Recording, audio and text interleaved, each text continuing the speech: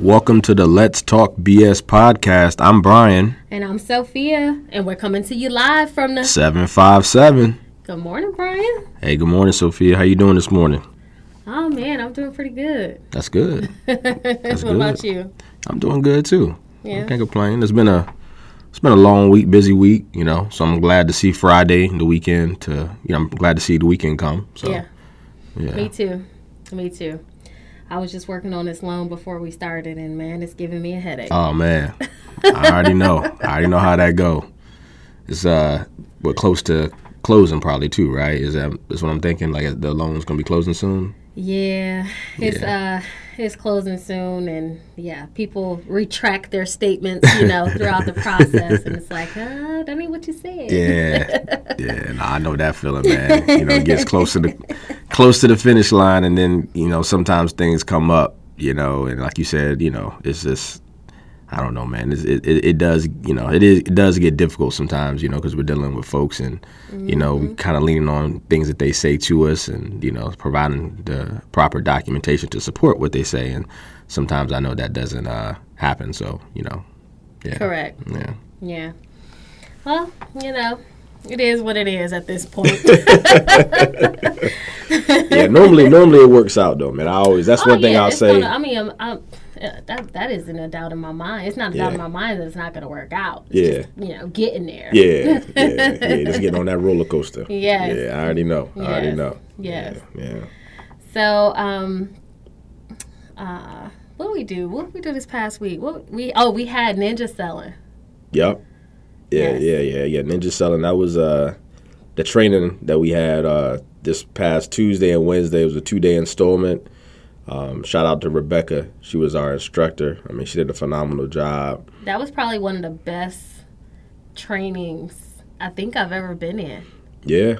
I was thinking the same thing. It was very insightful. Yeah. I was going to say, I mean, I could be the prisoner of the moment sometimes where, like, I come out of something like, that's the best thing ever, right? You know what I mean? Then you kind of think back and you get a little bit further removed from what you just came from. You're like, hold on, there were some other things maybe a little bit better than that. But I would honestly agree with you. I would say this one is probably... This one, she had us crying in there. Yeah, man. It got real. Yeah. It was all different types of emotions. It was jovial. Yes. It was laughter. She made you dig deep. Yeah, man. Yeah. It was really good. Like I said, I felt, the training was right on time. Towards the end of the year, things are changing in the market, and I felt like it was just exactly what I needed. I've been doing this for a while, so it's like I feel like sometimes I'm setting my ways as far as how I do stuff. So this kind of gave me a different way to approach some things. So I'm really looking forward to to implementing them in my in my business and my work. So I'm really, really excited. And she was able to hold, like, we were literally in training from 8 to 5, 2 straight days with very few breaks. And, she was able to kind of, like, keep us attentive the whole time, keep us, with energy, information, all that good stuff, man. So I'm excited. I'm really excited to, like I said, implement some of the different things that I've learned, in the training, into our business and in the market. Yeah, it was a really good training. It was probably, like I said, the best one that I've ever been in. And I really appreciated that training. I could do that probably once every couple years, I think. The training is so good because it's so much, right, that so much information that they give you within those 2 days. So, of course, as human beings, we only walk away with maybe 10% of that information, for real. Mm-hmm. So I feel like as you actively implement having that training, you just add on to what you retain. Yeah. And hopefully, you retain more than the average 10%. That was, like I said, I agree with you 100% on that one. That was cool. I took a lot of notes. So a lot of things I'm hoping I retain a little bit more than 10%. I want to try to, really put a lot of effort and energy into some of those things that we were able to, learn from the training. So, Ninja Selling definitely took up a good amount of the week with 2 full days. And then we also have our annual continuing education as well. So that took up some time too. We're taking up some time. Yeah, because we haven't even finished that. Oh my gosh. Yeah, we're still actively doing it. We got to do it for all the states that we're licensed in as well. So that's gonna take some time, but at least we're not waiting until the very, very last second, I would say. I definitely our personal goal is to get both of us, our personal goals is to get everything done and completed before the end of October. Yeah. And for me, it's more so because I don't want to deal with it during the holidays, Yeah. honestly. Yeah. That's the reason why I want to get it done now. Yeah. And I just feel like it was a good opportunity.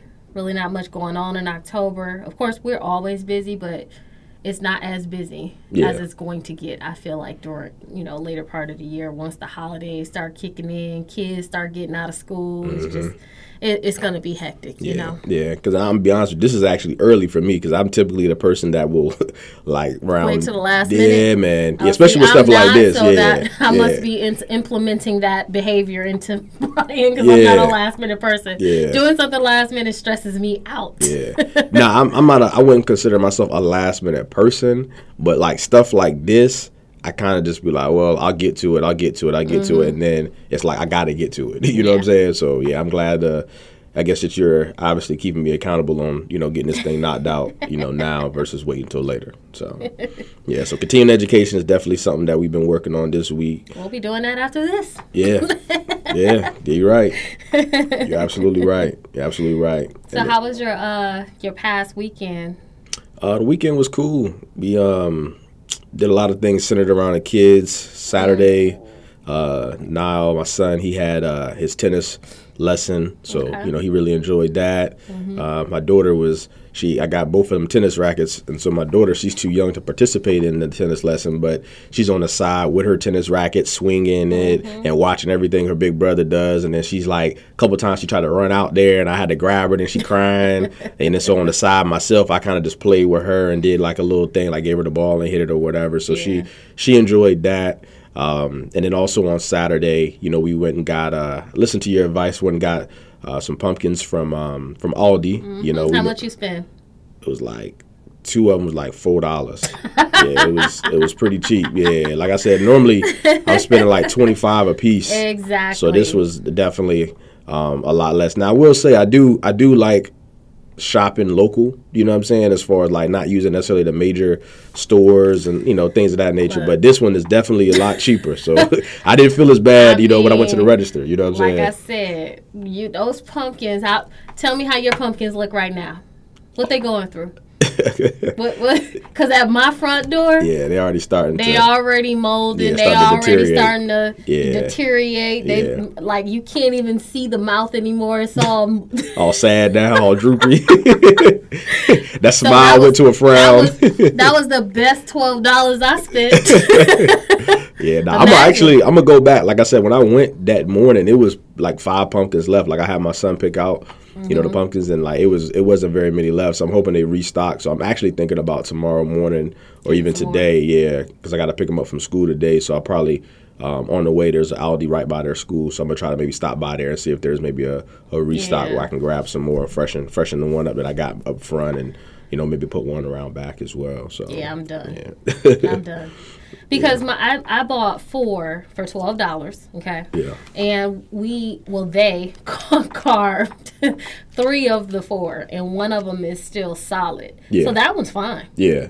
That one's doing perfectly fine. But once you start opening it up and stuff like that, I don't know if there's anything that you could actually put inside the pumpkin to make it not decay as fast. I feel like it has to be something. We in 2022. Lemon, lime, something. Because usually that stops like apples and stuff from turning brown. Yeah. So maybe it'll help with the pumpkin, but I'm not 100% sure. Yeah. But it has to be something that you can put inside of a pumpkin. I'm pretty sure. I feel like nowadays they've created like every idea has been thought of for the most part as far as like, hey, how to keep something going longer or whatever, right? So, especially seasonal things like that. I'm pretty sure they've got some type of something that you can put in there to kind of, have the life of the pumpkin be a little bit longer than what it normally is once you cut it open. So, yeah. So, I never made it to the pumpkin patch. I know last week I said, oh, yeah, I'm going to the pumpkin patch. Yeah. Listen, Saturday, I had to take my dog to the groomer because I have a 5-pound teacup poodle that I'm trying to get rid of, by the way. I keep trying to give it to Bryan and his children, but he keep declining. That ain't gonna happen. That ain't gonna happen. Yep. But so I took her to go get groomed, and then my daughter had basketball tryouts. My son had a game but we didn't let him go to the game because he was still on the tail end of his cold. But he did go get his hair cut. Just saying. So when he priorities, priorities, right? So when he went to go get his hair cut, we kind of split the task. So my husband went and took him to go get his hair cut, and then I ended up taking the girls with me. And so when I dropped off one to basketball tryouts, me and the middle child ended up having like a lunch date together. And then we went to Michael's, picked out some arts and crafts, so like little pumpkins where they can draw and color on them. And then we picked out some plastic pumpkins where they could have carved those too. Mm-hmm. But I just told them to draw on them because I didn't want to have any extra dust in the house. I got enough already. So we did that, and then I don't think I really did anything on Sunday. Nothing jumps out to me. I pretty much just probably cleaned up, worked. I know for sure I ordered my kids' Halloween costumes, and I also ordered my Halloween costume. Okay. But I don't know if I'm going to actually wear that costume. A little change of heart, it sounds like.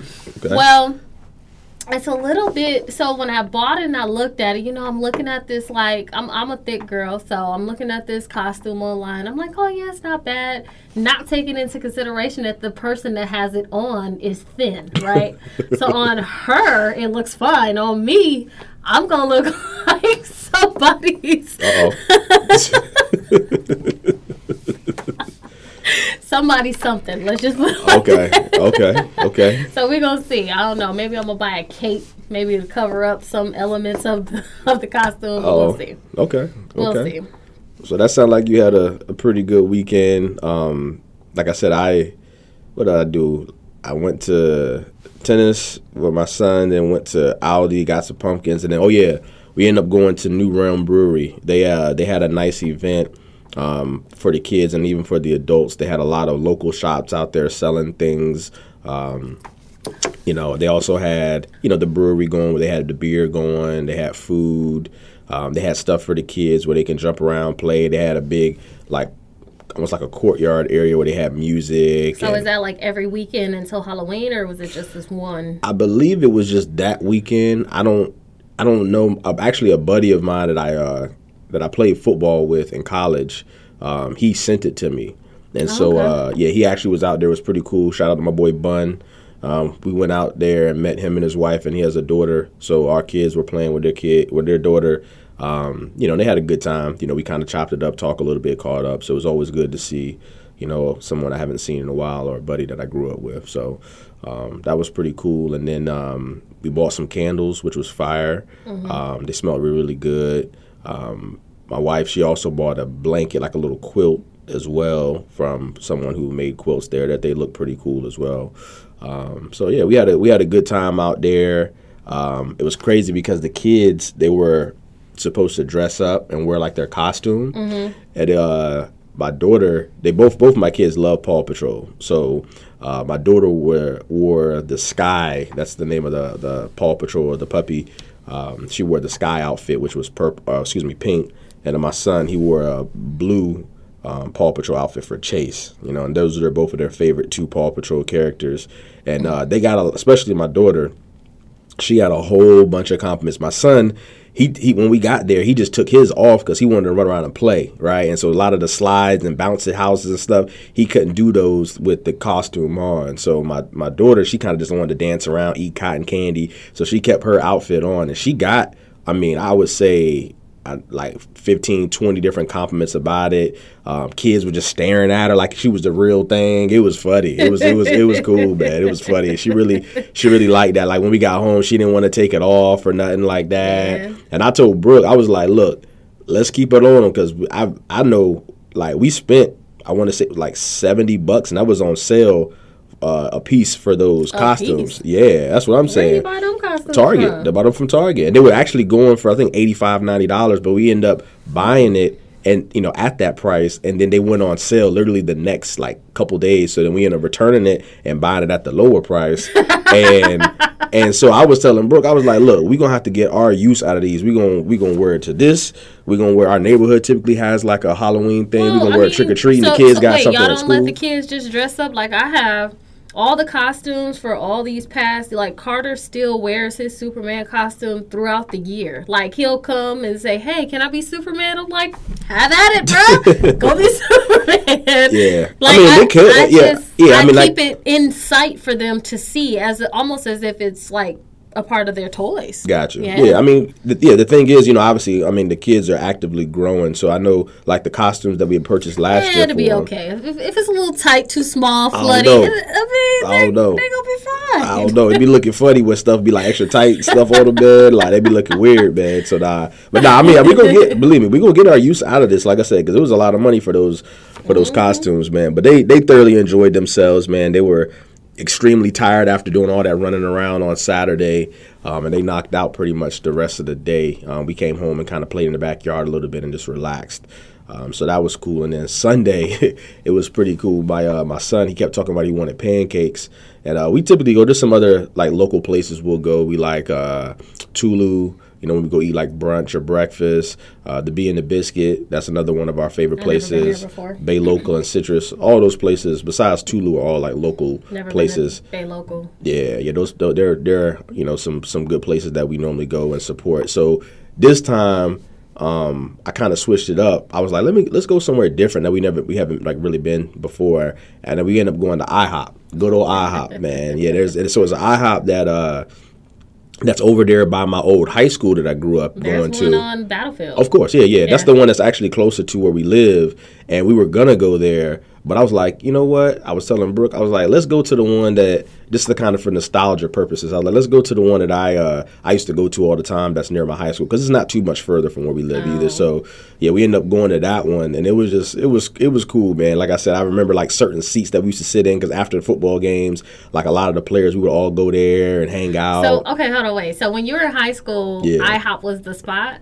IHOP was the spot for So after for me. In high school, or even at the parties, Denny's was the spot. Denny's was the spot. Okay. Oh, okay. Okay, yeah. So we have a Denny's on Battlefield. We have one, but as far as like where our high school was located, like you can walk from our high school to IHOP. So I think just because of how the location was, and then just IHOP, I guess back then to us here locally was a lot more popular than Denny's. So IHOP was always a spot where, like, I mean, after a party, because IHOP stayed open a lot later than places. Denny's was 24/7 where I was. Yeah. You can go in there at 3-4 o'clock in the morning, and it used to always be the same waiter. Yeah. You're right. And we would go in there deep, like. Yeah. You know how like when you go into those type of restaurants, they have like this little area that's like all secluded somewhere. We would always ask for that section. Yep. And it would be like 20, 25 of us just in there, Yep. That's like I said. Chaotic. It was fun. Making a lot of noise. I mean, that's nothing. Yeah, that's how it was, man. A whole lot of nothing. Yeah, a whole lot of nothing. Like sometimes we didn't even eat no food. Right. You know what I'm saying? Just be there. Half the people didn't eat. Yeah. We were just there. Yeah. Or if they ate, they'll do something like, let me get a water and some French fries. Yeah. Because that's what I was gonna say. That's what they end up starting. Like when I know towards like my junior senior year, when we would go, they made you like if you sat down, you had to order something. Like you had to order something that cost money. You couldn't just order water. You had to order like you said, like some French fries or something. You know what I'm saying? So yeah, that was fun. So it's pretty cool. We went there, Sunday morning, ate breakfast. The kids loved it. My son, he loves the chocolate chip pancake where you had a little smiley face on it or whatnot. So he was thrilled about that. So we we did that. It was pretty cool just to kind of, like I said, go there. I hadn't been there in, I would say easily 8 to 10 years. You know what I mean? I think I maybe went there once in my mid-20s, but it was pretty cool just to kind of check it out or whatever and kind of explain to my kids like, hey, your dad used to come here. I used to point it to the high school and all that or whatever. So that was pretty cool. And then just watch football really the rest of Sunday. So I mean that was pretty much the extent of my weekend. Also, shout out to my boy Sherm. He's my accountant, my CPA, good friend of mine in the neighborhood. He lives, right around the corner from me. His birthday was on Wednesday, and so his wife had a surprise birthday party for him. So after We had the ninja training on Tuesday and Wednesday. I was kind of burnt out and tired, so it was pretty good, pretty cool to kind of go there after and just celebrate. His birthday. It was a surprise birthday party for him, which was cool. Happy birthday, Sherman. Yeah, it was kid friendly, so we had the kids with us. They was kind of it was kind of cutting up a little bit, but it was cool though. Everybody had their kids, so they was playing. It was on Wednesdays too at this particular restaurant. It's called like Solivio. I think I'm saying it wrong, but it's Soulivo, and black owned. Shout out to them. And they were short staffed that day, and they did a great job, man. They came to us like, hey, we had a couple people call out, and it was a lot. It was probably like 30 people in the restaurant. The restaurant is very, very small, and they brought the food out, in a relatively, decent time. Like, they kind of told us, hey, we're going to be kind of struggling today or whatever, but, it was cool. Like I said, they had live music there, live person playing the saxophone, the piano, and it was cool. Like I said, we had a good time. The kids was dancing, getting up. They had the old school songs that I love, playing. So everybody was enjoying themselves. The fellas, we was having drinks and kind of had a kind of wish my guy a good year around the sun again. So it was that was pretty cool. Normally I don't have that type of activity during the middle of the week. I'm an old guy, so it's like I normally try to set that stuff up for the weekend. That time that you said it, I'm embracing it. I'm embracing it, man. I got 36 knocking at my door here in about a month and a half, man. So I'm embracing. I'm getting close to 40, so I gotta just embrace it, man. Well, shit. By the time you're 60, you gonna be. Oh. What am I gonna be? What you saying? Oh no, you gonna be doing something like that's a little more elderly. Oh man. Okay. All right. Nah. You gonna have a coin collection. A coin collection. Yeah, that's funny. I remember that. My grandparents used to have a coin collection too. Actually, they used to have a coin. That's crazy. I'm pretty sure there's gonna be some type of new age, a Bitcoin collection or something. Something different. You know what I mean? Nah, you gonna go old school. I'm gonna keep it old school, man. Yeah. Okay. Yeah, you definitely gonna keep it old school. That's hilarious. But yeah, like I said, that was pretty much my week. Okay. Yeah. All right. What about you? Anything else you had? I guess this week going on? No. I mean, you know what? I did. I had a lunch with an agent, and it was funny because I had a conversation with an agent probably a couple weeks ago, and we were talking. And this particular agent, we've become pretty cool with each other. Okay. And so we were talking just about our different personalities and stuff like that. And so I don't know how the subject came up, but I was like, well, what's your sign? And he was like, I'm a Aries. I said, oh, okay. And I thought about it, and I was like, I'm a Leo. Those are all fire signs. So I remember doing some research, like to see, just for shits and giggles, like, okay, well, who's compatible with a Leo? And so they say that all fire signs get along very well. Okay. So I was like, okay. So I kept that in the back of my mind. So I go to this lunch and with this agent, and just by the way that they were talking, I just was like, what's your sign? They're like, I'm a Sagittarius. I said, oh, okay. This makes sense. This is why I can relate, because I'm a fire sign too. Oh, yeah. Shout out to all the Sages. I'm a Sag too. Yeah, so it was just funny. It was funny. That lunch was very insightful, because the gist of it all is that, with the fire signs, we're just no nonsense type of people. Yeah, I would definitely say that. That's just what it is. Don't got time for it. It is or it's not. Yep. Like, there's no in between. Yeah, there's no gray area. Black and white. What does he say? He said black and yellow, black and yellow. Nah, black and white. Yeah, exactly. That's what I'm with. It's definitely my personality. Either you got it or you don't. Yep. Yeah. So, that was all I did.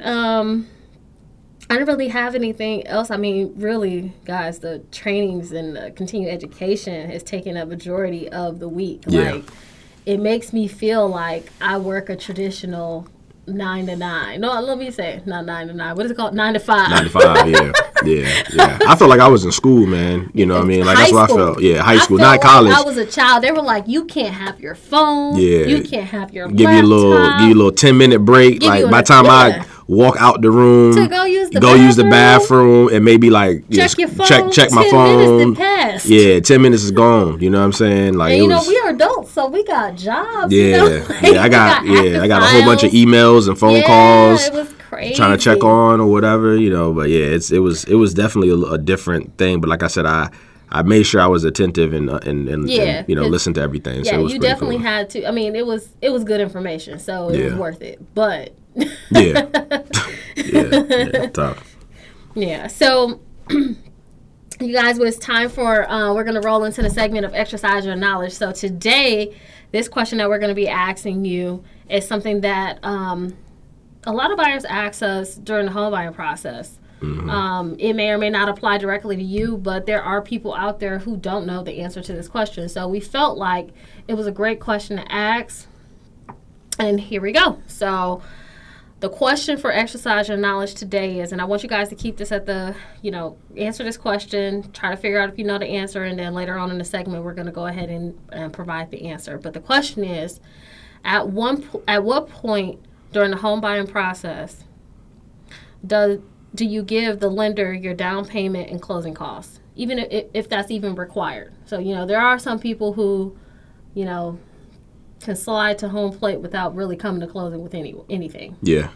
But for your people who are making a down payment and who have to pay closing costs, at what point do you give that money to your lender? Yeah, that's a good question. I actually get that a lot. Obviously, we'll dive into the answer later and expound upon it, but a lot of times folks don't know when that money is due, right? Mm-hmm. So just being able to understand that and know when the money is due, is very important and very key. And it sounds so simple, right? Yeah. It's like, some people are probably listening to this question like, oh, duh. Yeah. Yeah. But when you're a first-time home buyer, or when you've never bought a house, or maybe it's been a while. Maybe you haven't purchased a house in a long time. Yeah. Or maybe you grew up in a household where you never lived in a house. So you didn't have like parents that could show you how to do it, or tell you, or give you advice. Or maybe you don't have any friends that have purchased a house and you're the first one. It's okay. Yeah. To not know. Yeah. That's why we're here. Yeah. Yeah, absolutely. Right? Yep. That's true. So we'll definitely answer that question later on in the segment. Now, today, as far as the lending perspective of everything, we wanted to jump into another question actually that we get a lot. But with this particular question, it's not a part of the exercise your knowledge segment. We just want to explain credit. Yeah. And we want to explain how that works, some of the minimum scores. So, do you need excellent credit to buy a home? And the short answer to that is no, right? Mm-mm. You do not need excellent credit to purchase a home. Mm-hmm. Yeah, that's true. I know a lot of times, folks will think they have to have 700 plus credit to buy a home. Obviously, buying a home is probably the biggest investment that you'll make because of the amount of money that's being lent in most cases to purchase said home. And so a lot of times folks think, hey, I got to have my credit be excellent. And so they wait till they, try to obtain excellent credit, or they wait, until they try, while they're trying to get excellent credit, they don't, actually inquire about possibly purchasing a home, and they put it off, and they may never get to that 700 score, and they just never actually inquire about buying a home. And so we wanted to touch on today some of the different credit requirements when it comes to buying a home, because they're actually a lot lower than what you would probably think. In most cases, like let's say, for instance, you're buying a home and you're trying to get FHA financing, right? Mm-hmm. So that's the Federal Housing Administration loan. It's a government-backed loan. It's a lot more lenient when it comes to like credit requirements and your payment history and all that good stuff. In some cases, you're able to qualify with as little as a 580 credit score. Mm-hmm. I will say, obviously, a lot of times if you have a 580 credit score, you probably have some extenuating circumstances that may disqualify you from actually qualifying to buy a home. But if you do have a 580 credit score, then you can be evaluated and looked at. And if everything else meets the requirements, you could potentially purchase a home at a 580 credit score with an FHA loan. And then I know last week we talked about VA loans and how, the military and, the different, requirements of being able to qualify for a VA loan. Their credit requirement is a 600.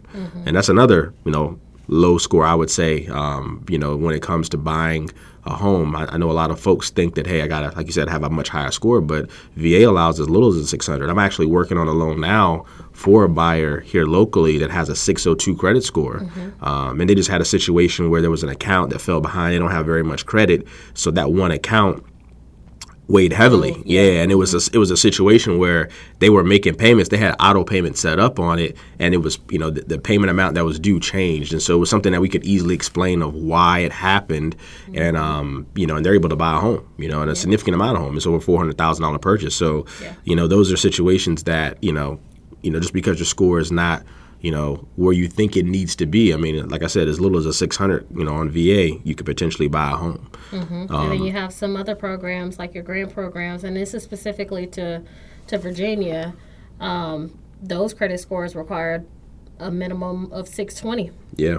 So, I mean, if you look at it from a credit standpoint, if credit scores can go up to a 850 and you have a 620 and we can still qualify you, that's great. Yeah, that is. That is very good. There's a lot of lenders out there that require a minimum of 640 or 660, but we could definitely try to make things happen depending on your history, on what's displayed on your credit report. Exactly. Yeah, and then also even USDA loans. We do some of those in some of your rural areas here around the 757. Those require 640, and those are also another 100% product where you don't have to put any money down, as long as your home qualifies for USDA financing. But you can have as little as a 640 credit score and also purchase a home and be a civilian, non-military, and get 100% financing. So, I mean, that's key. And I also wanted to kind of dive a little bit deeper into what impacts your credit, right? A lot of times I get people who reach out to me, let's say they're a little bit short of the credit requirement, they're asking, hey, what do I need to do? Yeah, what can I do, or what do I need to work on, and things of that nature. And so there's really typically about 4 to 5 elements of how your credit is viewed. The most, heavily weighed one is your payment history, right? Obviously. So credit is, all it is, it just shows a history of what you were lent and what you did when you were lent that money, as far as paying it back on time, as far as, how much you paid when the payments were due. So your payment history, I think, is about 35% of your credit profile. So just if you were taking out a loan, if you were taking out a loan and you said, hey, the arrangement was to pay X amount of dollars every month on this date, your history with all the different accounts you've had over the course of your life, that's going to make up 35% of the, how your credit is scored, right? I know a lot of times people are like, well, how's my score? Like, how's credit scored? Like, 35% of how your credit score is just the history of your accounts and how you've been paying them. Yep. Then 15% of that is the amount owed, right? So that's another thing. A lot of times folks will, have revolving debt, right? Where you have a credit card that may have a limit of $5,000, right? If each month you're paying just the minimum payment, and let's say that you took out $4,000 to $5,000, so your balance on that said credit card is at its max, and you're not really paying that balance down progressively, and you're just kind of paying the minimum payment, which is really just going towards interest. And that balance each month when it reports on the credit report is at its max or at a high amount, almost 100%. Yeah, almost 100%. Yeah. Then what happens is that is looked at as a negative thing, right? Yeah, and you always want to keep your credit, your amount owed 30% or lower. Absolutely. Of the credit balance. Absolutely. So, like Sophia said, if you have a balance or let's say a limit of $5,000, and as we mentioned, we want to keep your balance every time it reports to the credit bureau at 30% or less. You want to have your balance really at $1,500 or less, right? Mm-hmm. In that scenario. And it's easy, just always, whatever your credit limit is, you just times it by 0.30, and that's the max that you want to have your limit. And if you do that, then that's going to allow your credit score to go up quickly, right? So a lot of times when folks come to us, like we said, that's normally the number one opportunity for us. It's like most of the time when people's credit score is low, they have some revolving debt, which is credit card debt, and they'll have a balance that's a lot higher, that's much higher on those cards. So we'll say, hey, if you pay the balance down to X amount of dollars, then this will give this amount of jump into your credit score. And that's typically the quickest resolution to be able to get that score, either at where we need it to be or at least close to where we need it to be. Exactly. And then if you stay with that mindset of keeping it 30% or lower, then the opportunity of you paying that back is great. Correct. You don't have to worry too much about overspending and not being able to pay that money back. Correct. Because a lot of people what they tend to do is once you get to the max and you've maxed out that credit card, you're now at the point where you can't use it anymore, and you're like, oh, well, it's not even useful to me no more, so let me just go ahead and make the minimum payments. So if you get out of that mindset of maxing out credit cards, that'll definitely help you in your credit history. Absolutely. And so I'll make a quick correction. I said 35% for the first element of your credit. That is correct. It's 35% for payment history, and then it's 30% for the amounts owed. So those two alone make up 60%, half, even more than half of what how they do the metrics when it comes to creating or giving you a credit score. Those two are the most important. So the payment history and then also the amount that you owe are the two most heavily weighed on your score. And the next is your credit history. Correct. The length of your credit history. Yeah. So how long have you had those accounts open? Correct. Yeah. So just, if you're, 18, 19-year-old who are just starting out, you may not necessarily be able to have an 850 credit score because there's not very much history for them to be able to view you as or show that, hey, you have history of paying things on time. But if you've been, if you've established credit for years upon years upon years, and you've shown the ability to pay things on time and have accounts with long history, then that's another positive way or a positive impact when it comes to your credit as well. Yes, because you're then showing the lender that you're looking to obtain money from that you have a history of paying money back when you happen to borrow money. Absolutely. From a lender. So history is key. You got to have it, and it makes up 15% of the matrix. Yeah, right? Exactly. Yeah, that's just no different. Like, hey, I'm applying for a job. You have to have that resume, and resume shows your history of your work. Your work history, right? Shows, hey, are you fit for this particular position? And it's the same thing when it comes to credit. Hey, like I'm looking at, okay, hey, what have you done? What have you borrowed before, and what have you done with the money or with the accounts that you've opened up previously, right? So that's obviously a key one. The next one is new credit applied for. So what that means is just like, how often are you applying for new credit, right? So if you're applying for something every other day or every other week, then that's kind of going to pose a red flag for a lender, stating that, hey, why is this person always requesting to get money, right? Are they not able to manage, with the money that they're earning from their income, if they are earning income? Let me tell you, I got an application last week. Uh-oh.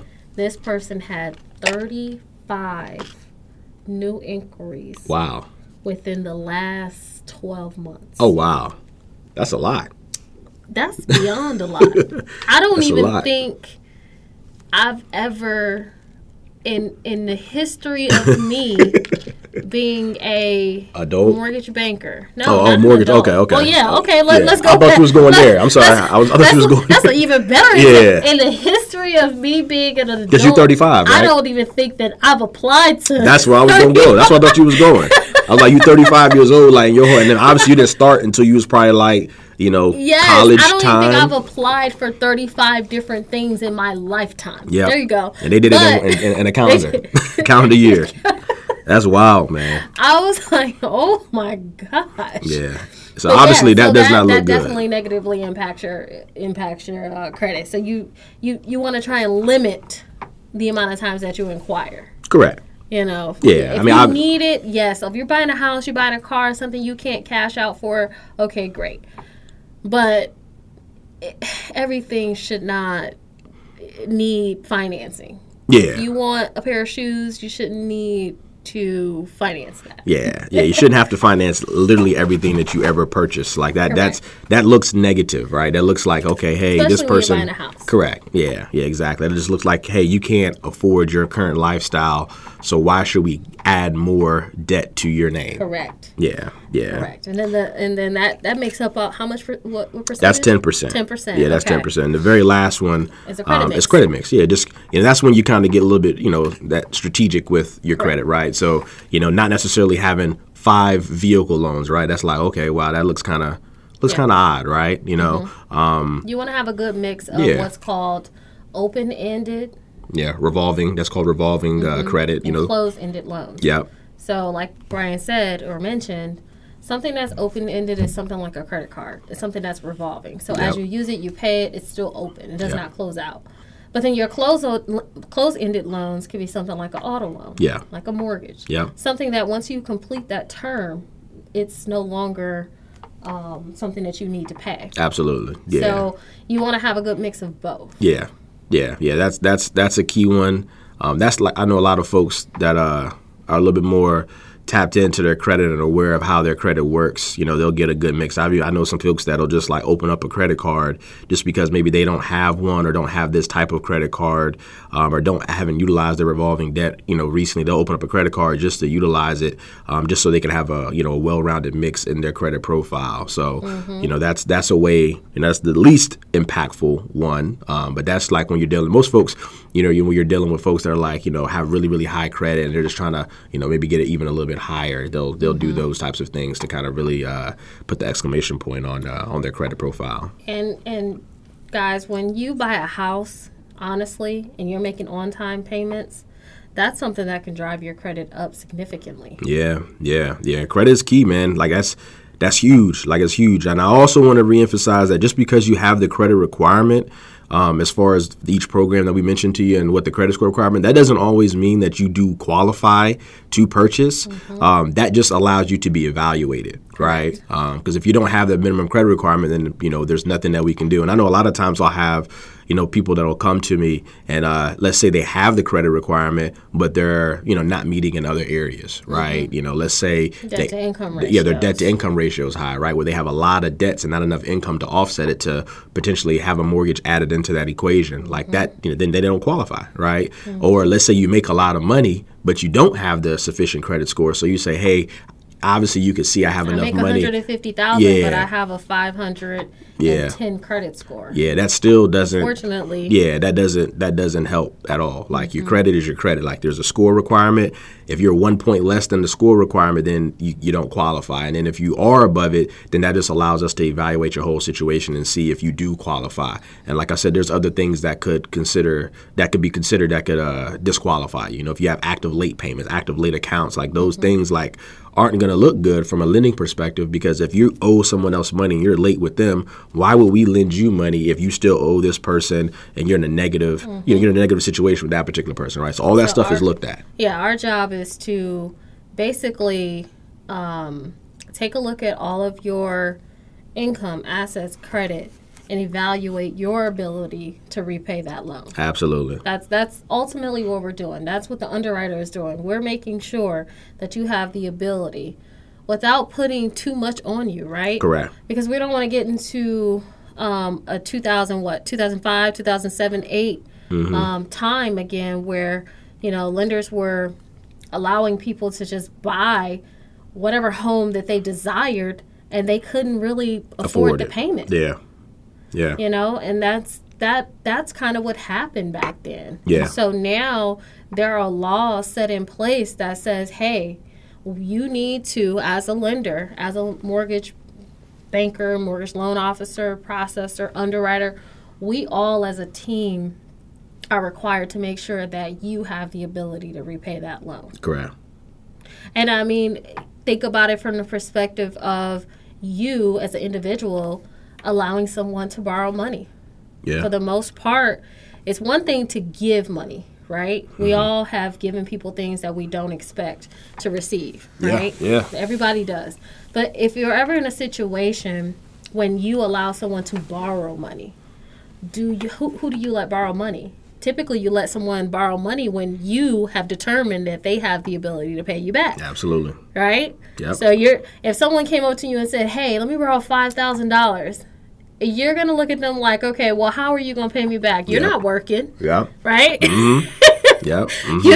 You always asking me for money, so that just lets me know that you don't have the money. Exactly. So when you think about it from that perspective, if you're not going to allow someone to borrow money, if you know that they don't have the ability to pay it back, think about it from a mega sense. When you're borrowing $200,000, $300,000, $400,000, $1 million from a lender, they want to evaluate everything, and they also want proof of this evaluation to make sure that you can pay them back. So that's basically what we do in a nutshell. Yeah. So, credit is kind of like the very first step. That's the very first avenue that we look at. We take a look at your credit report, see how often you pay back some of your items. We take a look at your payment history. We take a look at, how long you've had credit. We take a look at your inquiries. We take a look at the credit mix. That's something that we heavily evaluate.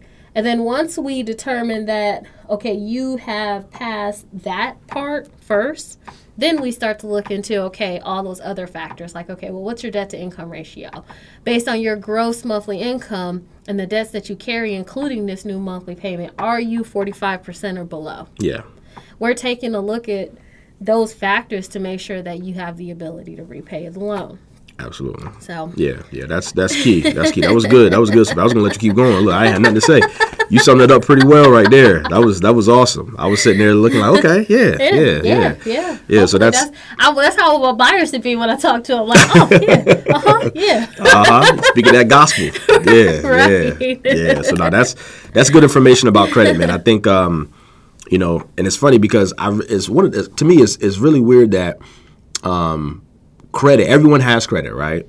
But everybody has credit, but that's something that's not like taught in schools. No, it's not. It's not taught even period. Like I know my dad told me and if it wasn't for him saying it to me, I don't think I would have taken credit as seriously. But my dad was like, "Hey son," he was like, "You're a black man in America." So he was like, "It's going to be tough. You're going to have a lot of odds already against you just because of how you look." And he was like, if you don't have good credit, he was like, then you just pretty much don't exist. And I never forget it. Like, I was like, I want to exist, Dad. Like, what are you talking about? I'm about to just walking around just like whatever.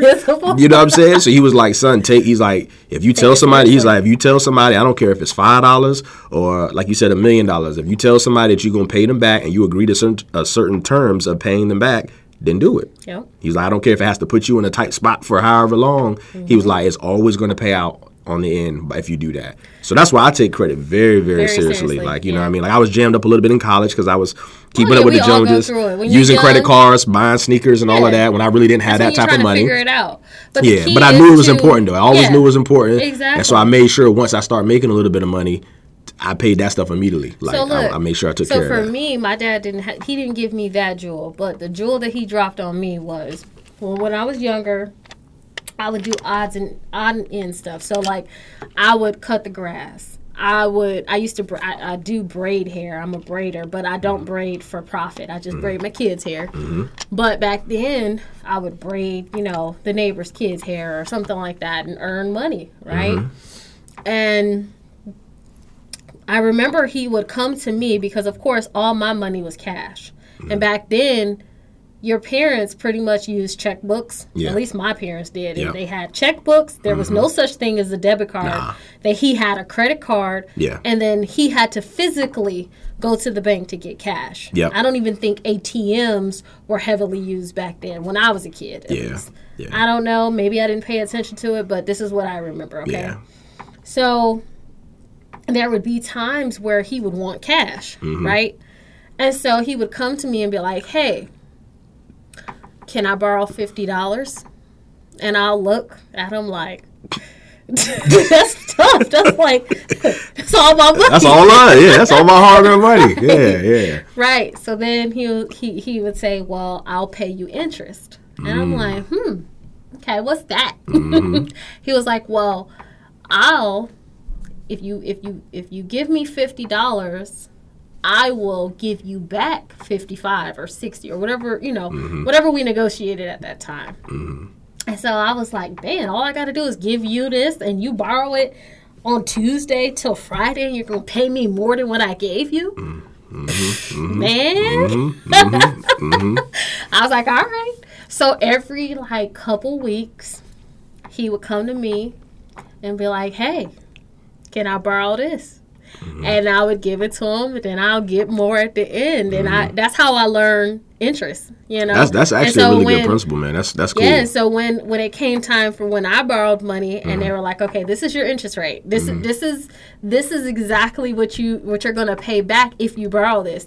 It was right on. Yeah, I knew exactly what they meant. Yeah. Right? It wasn't hard for me to understand that concept, as a 18-year-old. Yeah. I was like, oh, okay, yeah, I know. Yeah. If I borrow this money from you, I got to pay you back a little bit more because I borrowed it from you. I didn't have it myself. Correct. So just having those conversations with your kids, I think is key. I mean, I do it with my kids all the time. Yeah. My kids are young. I mean, I try to drop some little nuggets here and there, so I'm definitely going to instill that, and I'm hoping by the time they get to school, regular school, I'm thinking that there should be some type of, I would think, but I honestly have a little philosophy behind that because I feel like if they educate a lot of us about credit, then it wouldn't be as much interest and mishaps because that stuff really gives people jobs, like banks and stuff like that. So they don't want to tell you everything, as far as how credit works, or there's no classes and stuff like that for it, because obviously if there is a class for it that explains it to you and there's something that's a requirement, then a lot more people are going to do better, right? But if people do better, then that's less fees and stuff that these banks thrive off of, because that's how they're paying their employees, and that's how their CEOs and executives are making a lot of money, is because they're preying on people not knowing what that is. And I've always worked in the banking field, and I get it, I understand it, but it's just at the end of the day, though, that's something that's I really feel passionate about, because credit really allows you to do a lot of things. It allows you to live a certain way and it allows you, to pay for things at a lot less amount than, someone else, So, credit is very, very, very, very important. Very important. Yeah. Very important. And it's very important to have those conversations with your kids while they're young. They will remember. Trust me. Yeah. They will remember, because I remember that. I mean, I remember when we had this conversation, I couldn't have been no older than 3rd, 4th grade. Yeah. I mean, I was very young. Yeah. And it trickled into my high school years. And then when I got a job and I would, as a high schooler, my friends would be like, hey, let me borrow $20. I used to be like, okay, you're going to pay me $25 back. This is how this works. That's crazy. You was on it early. That's crazy. Early. Yeah, that's what's up. That's cool. Early. So it matters. Yeah. That mindset, that kind of taps into a lot what we learned at Ninja Selling, kind of, bring that back around, about your mindset, about how you look at things and how, powerful your mind is, man. It's funny, we work out and we do things to, strengthen our muscles and all that. Your brain's a muscle, what I mean? The more information you pour into it, the more you strengthen that muscle, the smarter and better you'll be able to make decisions that will put you in better situations moving forward. And so that was my biggest takeaway. Yeah. I mean, that it was. Out of the class, that was my biggest takeaway. It starts with your mind. Absolutely. Yeah, that's the most important part. As long as you can, exercise your mind to think in a different way, and to view things in a different way, everything else will come natural. Absolutely, yeah. One of the things I wrote down when we were there was the 5 laws of success, as defined by the Ninja Selling Group, and the different ones were the law of value, the law of compensation, the law of influence, the law of authenticity, and the law of receptivity. And that to me, that's key. When you're dealing with folks, man, all of those apply. If you want to be a successful person, you got to have value. You got to be able to compensate. You got to be able to have or provide some type of influence. You got to be your authentic you, because people can see if you're being fake a mile away, right? And then being able to receive that as well, right? And to be able to reproduce that.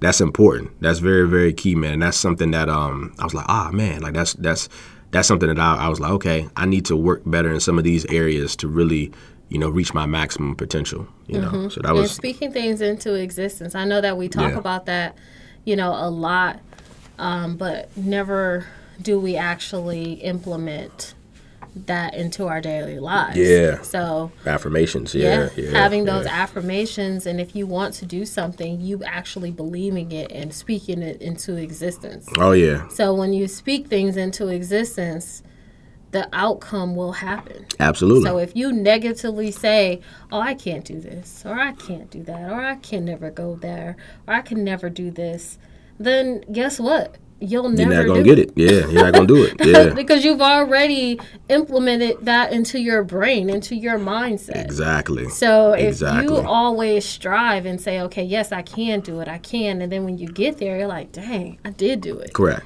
And if that mindset is just powerful. I agree. Very 100%. 100%. All right, guys. So we got deep there for a second, but we're going to go right into exercise your knowledge. Go ahead and give you the answer to that question. So the question at the beginning of the segment was, at one point during the home buying process, do you give your lender the down payment or closing costs if needed, right? Mm-hmm. So, of course, that may not apply to everyone, but if you are required to come to closing with the down payment or closing costs, when do you give it to the lender? Let's do a drum roll. All right. So the answer is at settlement or at closing. Correct. A lot of times I'll have, especially like Sophia mentioned, first-time home buyers will think that they have to turn that money in immediately when they get under contract or immediately once we get them pre-approved. They think that they have to provide those funds at that particular time. But you don't have to necessarily provide the funds to us or to the settlement company. You do have to show us that you have the ability to provide those funds. So, i.e. bank statements or, whatever asset statements. Whatever, wherever your source of those funds are going to come from, we have to be able to document those at that particular time to pre-approve you. But as far as actually providing those funds, it's at closing, right? And so typically, in the home buying process, once you get a home under contract, you're about 30 days out from when you close. And that's typically how contracts are written, 30 to 45 days out, with the home inspections and appraisals and things of that nature that have to transpire. So at closing, it gives you a little bit more time to, get your coins and everything. If you're pulling money from certain investment accounts or whatever, it gives you some time to work on doing those things. But at settlement or at closing is the time that you actually have to provide those funds to us. Exactly. Yeah. Exactly. And, you would come to closing with a check made payable to your settlement agent or your attorney. Yeah, and typically it's a cashier's check, so it has to be money that has been accounted for. It can't be like a personal check that you wrote. Can't be cash. Yeah, it can't be cash, as we talked about that before. But a wire, wire transfer. Yeah, a wire transfer or a cashier's check. From the account that you verified. Correct, from the verified account. Yeah, those are the two main sources of payment at closing we see is a wire, directly to the settlement company or a cashier's check made out to the settlement company. Yeah. Now, I want you guys to keep in mind there are two fees that can be paid or most likely will be paid during the home buying process. So during the process, your lender may ask for you to pay for your credit report fee. That is one fee that they can collect up front. Yep. It is a part of your closing costs, but it is not your full closing costs. So credit report fees can probably range between $15-$20 to up to $100 and something. Yeah, so it just depends. It just your lender will tell you what their charge is for credit reports, and then also we can collect the appraisal fee. Yeah. But we won't collect an appraisal fee until you're under contract and you have given the lender the intent to proceed. Absolutely. So those are two fees that can be collected up front, and those are two fees that you may want to account for up front. But the remaining portion of the closing costs and the down payment is typically due at settlement, which you have negotiated in your contract. You actually are the person, you and your agent are the person who provides the lender the close date. Correct. So, on your close date, which was in that purchase agreement, is the day that you would come to closing with a check for your down payment and closing costs. Yeah, that's right. That's right. Yeah, so what you got coming up, Sophia? What's going on this weekend?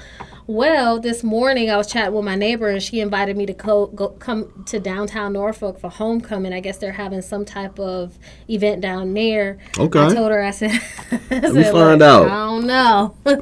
Yeah. Norfolk State normally puts on, when they do their homecoming, they have normally the city rocking. I know they used to do the all-black party, in downtown Norfolk in one of the hotels down there. One of my boys, he used to DJ the party all the time. Then they have the yard as well, where a lot of alumni will come in, and it's right near the stadium, and they just it's just a big grassy field, and you have everybody just kind of like playing it. They'll have the band that'll normally come through, play the band, play the music, everybody be rocking, DJ be out there.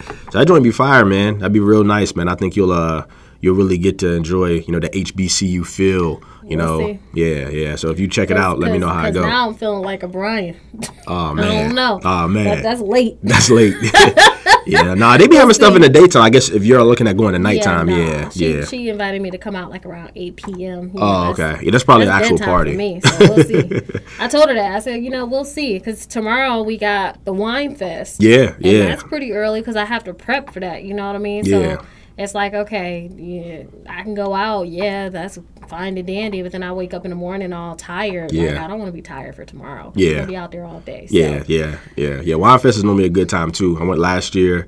Brooke and I and a couple of my buddies that we always hang out with, we all went out there, had a table, and kind of really enjoyed ourselves. The Wine Fest is normally a really, really good social event. I looked at the weather. Tomorrow, the weather's supposed to be gorgeous. Tomorrow it's like high 70s. It's right there in Norfolk as well. So with homecoming going on, Wine Fest, it's gonna be. It's city gonna be the city gonna be. I'm a day party type of person. There you go. Me too. Like I said, I normally cut in a little early, so that's gonna be right up my alley. Okay, look, you always got to put extra emphasis on stuff that I say when it comes to that. You said it. Yeah. I didn't say. I'm just emphasizing. It's coming directly from you. I got you. Yeah, and then but besides that, cool. we got the continuing education today. Yeah. I'm gonna try to knock out a few hours of that. Yeah. And then, Sunday. Oh yeah. So I'm hoping to hear some very good news here very soon. My sister, I think I might have mentioned it on a previous episode, but my sister, who's the smartest person I know, love her to death. She's took the she's officially a lawyer because she graduated from law school, but she's now trying to become an attorney. She took the bar back in July, and now we're waiting for the results. And she told me that she's supposed to get the results either yesterday or today, and I haven't heard from her. So I'm hoping that we hear the good news at some point today. And so I've already got us set up to go to Top Golf on Sunday to kind of celebrate, just the family kind of go out, have a good time and celebrate her hard work and her accomplishments that she's had up to this point, man. Obviously, I just want to give a shout out to Diamond. Yeah, man. Diamond Sierra Royster, man. That's my girl. She, like I said, man, just growing up, man, it's crazy because I was the older brother and she was, younger than me. And she used to always hate it because in school, we were 8 years apart. But like when she would go to like middle school and high school, everybody used to be like, "Oh, you Bryan Royster's little sister. You Bryan's little sister." And she used to hate that because nobody would identify her as her own name. It was always like, "You Bryan's little sister. You Bryan's little sister." And so that used to get on her nerves. But like I always tell people, man, like that's my girl. I'm so proud of her. She's just like really the most amazing, well-rounded human being that I know. And I just wish her nothing but the best, man. So I'm hoping to hear some good news. And if we do, we'll definitely celebrate her on Sunday. Well, congratulations, Diamond. Oh, yeah. For sure. Absolutely. For sure. So, guys, that's pretty much all the time that we have for today. I want you guys to please follow us on our Instagram and Facebook. My Instagram and Facebook is skb_mortgage. Bryan's is B Roy Star. Also, good news, we're available on iHeartRadio, Spotify, Google, Amazon, Samsung, Podchaser, and we should be coming to YouTube here shortly. So we are working on it. We're trying to get on all platforms for everybody to hear. Absolutely. You can start seeing tell your friends. Yeah. Definitely shoot them a link. I've looked it up. These different podcast platforms are definitely they have our podcast on there. So we already got some downloads, people listening, checking us out. So I'm already definitely getting tell a friend. Tell a friend. Everybody who's listening, tell 2 friends. There you go. Yeah. So tell 2 friends. I'm pretty sure that they'll definitely enjoy the podcast. So going straight into the quote of the day. This particular quote we got from Ninja Selling, and like we said before, that training was just so inspirational. It was definitely something that I feel like I can implement in my life, and even if I don't implement everything, my biggest takeaway was the change in your mindset. And so there were a couple of quotes that were given to us throughout the process, and one of them really stood out to me. And so I'm going to go ahead and let Bryan take it away. Hold on, this stood out to you, right? You go ahead. You go ahead and go with it. Go ahead. So the quote of the day for today is: people do not decide their futures. They decide their habits, and their habits decide their future. Yeah. That's deep. That's deep. That's true, though. Very true. That's true. Very true. Yeah. So I like that quote. That your habits, your decisions. Like I said, I'm very big on decision making. Like just understanding, like, hey, the decision I make now, can affect me for 5, 10, 15, maybe my whole lifetime, right? Mm-hmm. So just being very intentional with your decisions that you make, and the people that you're around as well, because another thing they mentioned there was like, you are the sum of the 5 people, that you hang around, that you talk to the most consistently, Mm-hmm. So you're trying to, I know a lot of times like try to hold on to those friends and people that we grew up with and had all that history with, but if they're not really saying like just drop them off.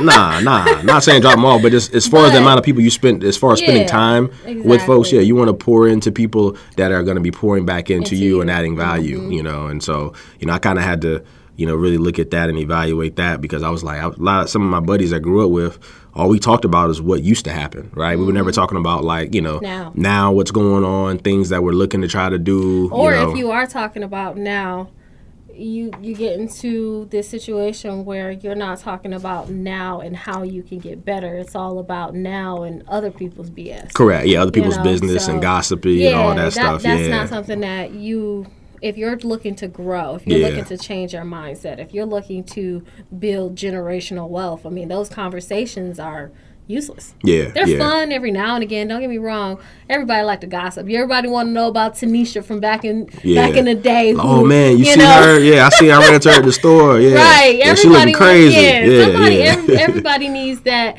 every now and again, but you can't let that be your everyday life. You can't let that be something that consumes you. Yeah, absolutely. Yeah. Nah, I'm big on that. Like I said, I had to really take heed of that myself, because I found myself wanting to achieve certain things, and I just knew that I wasn't going to be able to achieve certain things having the conversations daily that I was having and being around the people daily that I was around, so you just had to kind of evaluate what's going on around you and put you in better situations that, hey, I can still kick it with my boys and, and people I grew up with, but, that's going to be, few and far between. I mean, I got some other things I'm trying to accomplish, and it's going to require my full attention and my full intentional decision making. Exactly. All right, guys. So thank you for listening to our podcast, and we will see you next week.